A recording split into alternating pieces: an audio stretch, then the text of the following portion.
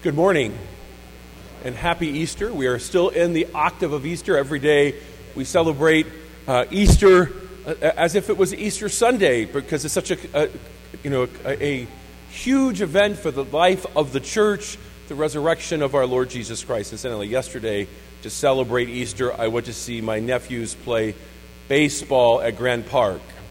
If you are a parent or grandparent that go out there, either you're gluttons for punishment or you're saints, because thank God for celibacy. It was hot.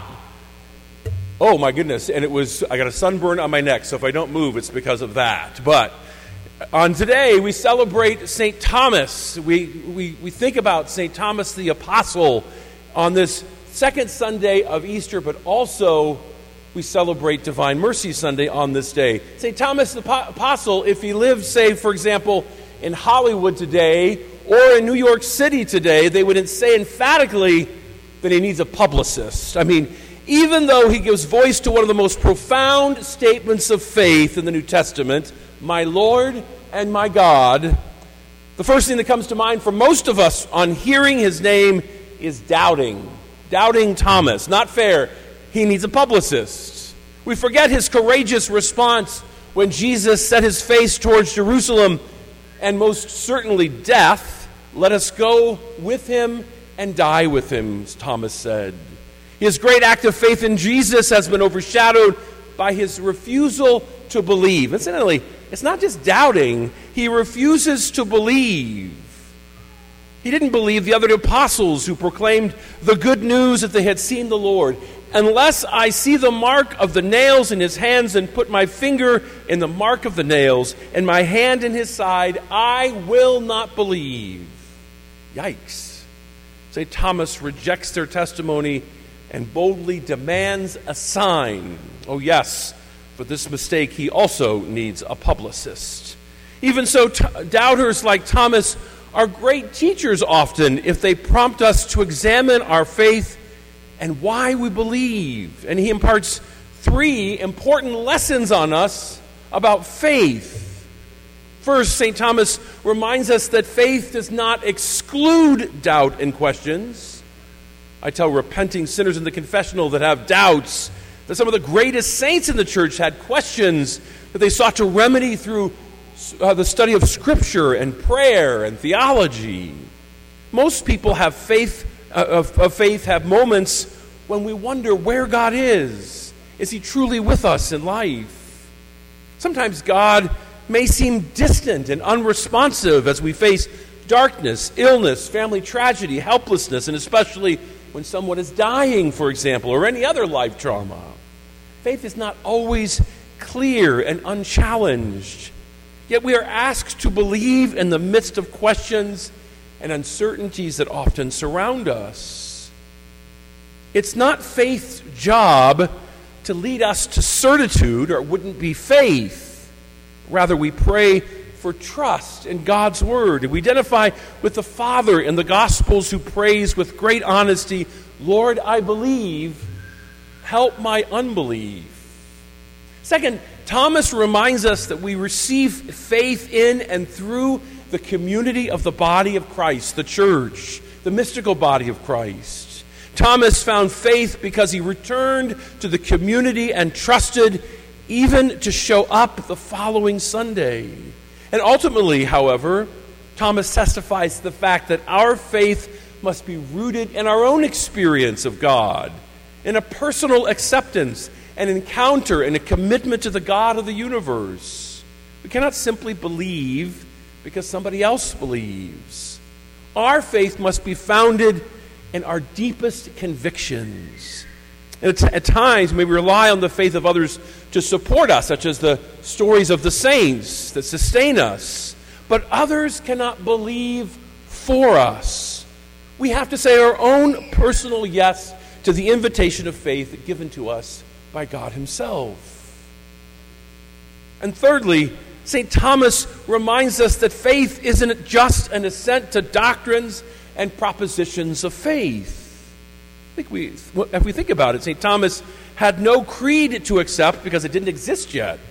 In fact, the apostles, St. Thomas didn't know even the Apostles' Creed. that would come later. He had no idea that Jesus had two natures united in one person. He had not figured out the Trinity, three persons in one God, and we can pretty much be certain that he didn't fully comprehend the deep theology that was begun 10 days earlier at the Last Supper, when the bread and wine had changed into the body and blood of Christ.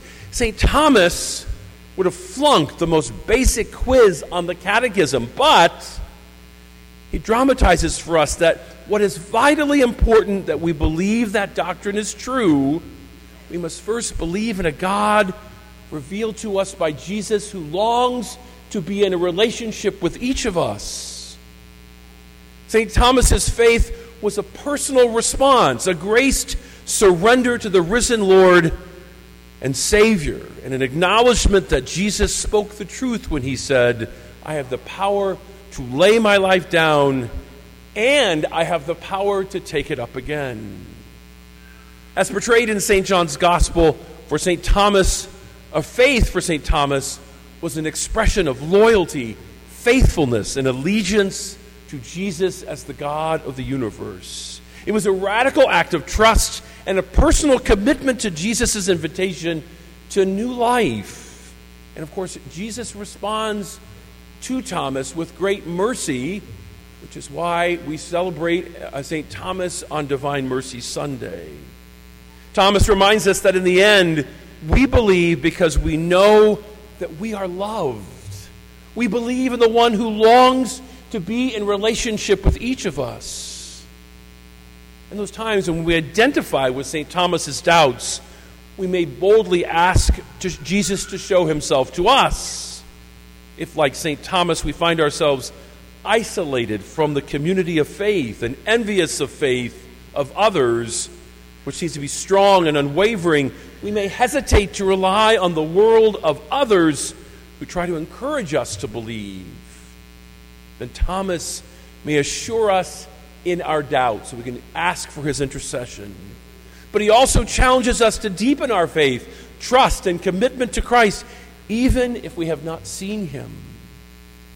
When the doubting and believing St. Thomas teaches us, may purify and enrich our own faith. It may also raise questions about how we can best pass on the faith to others, how we catechize and invite people to come to faith themselves. How do we engage their hearts as well as their heads?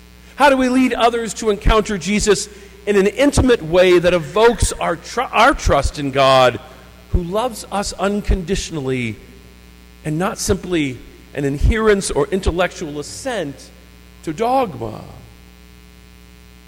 The gospel story does not tell us whether Thomas actually put his fingers into Jesus' wounds and touched his side, although there is a wonderful painting by Caravaggio that suggests that he did so awkwardly. But no matter what he did, he experienced the risen Lord face to face, and we come here this morning to experience him again. And this is how he heard the call to faith, and where he found the strength to believe and live out the faith as an apostle and then later a martyr.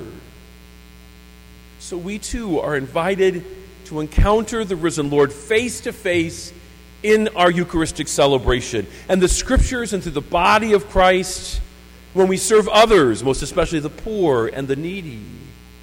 Christ is always in our midst, inviting us to touch him and to believe.